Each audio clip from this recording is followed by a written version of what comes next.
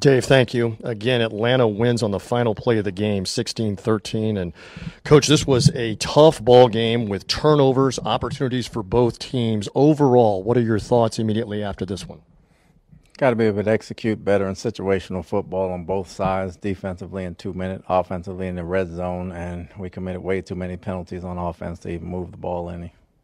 Okay, for the positives, they're trying to score. Desmond Ritter's down at the goal line. Antoine Winfield makes a great hustle play, swats at the ball that he has in his outstretched hand. That is a key moment to keep the game 13-10. Describe to me from what you've seen. I know it was on the other corner of the field. Describe to me about that play and how big it was in that moment. Just a heck of a play by him. Kept points off the board, kept it a three-point game, gave our offense a chance to go down the field.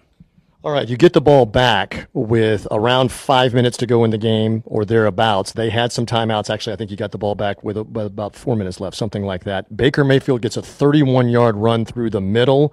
You now get the ball after a penalty inside the red zone, but you're not able to get the touchdown. How much do you credit the Falcons for being able to keep you out of the end zone there? Well, it's a good job on their part keeping us out the end zone, but we got to be able to get in the end zone and win that ball game right there. That's critical for us.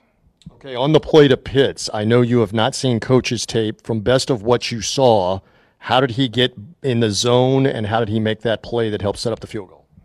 I saw everything when it happened. I know exactly what happened on that play. We got to be better in coverage from that standpoint, from an awareness standpoint. We ran it 50 times in practice. There's no way we should give up that play. This is a tough one, obviously off the loss to the Lions. How do you regroup, and how do you do it so quickly because you've got to be right back on the field now coming up with the Buffalo Bills?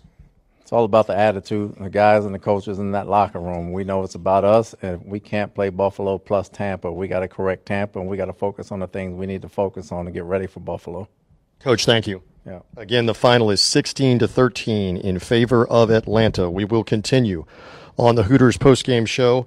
This is the Buccaneers Radio Network.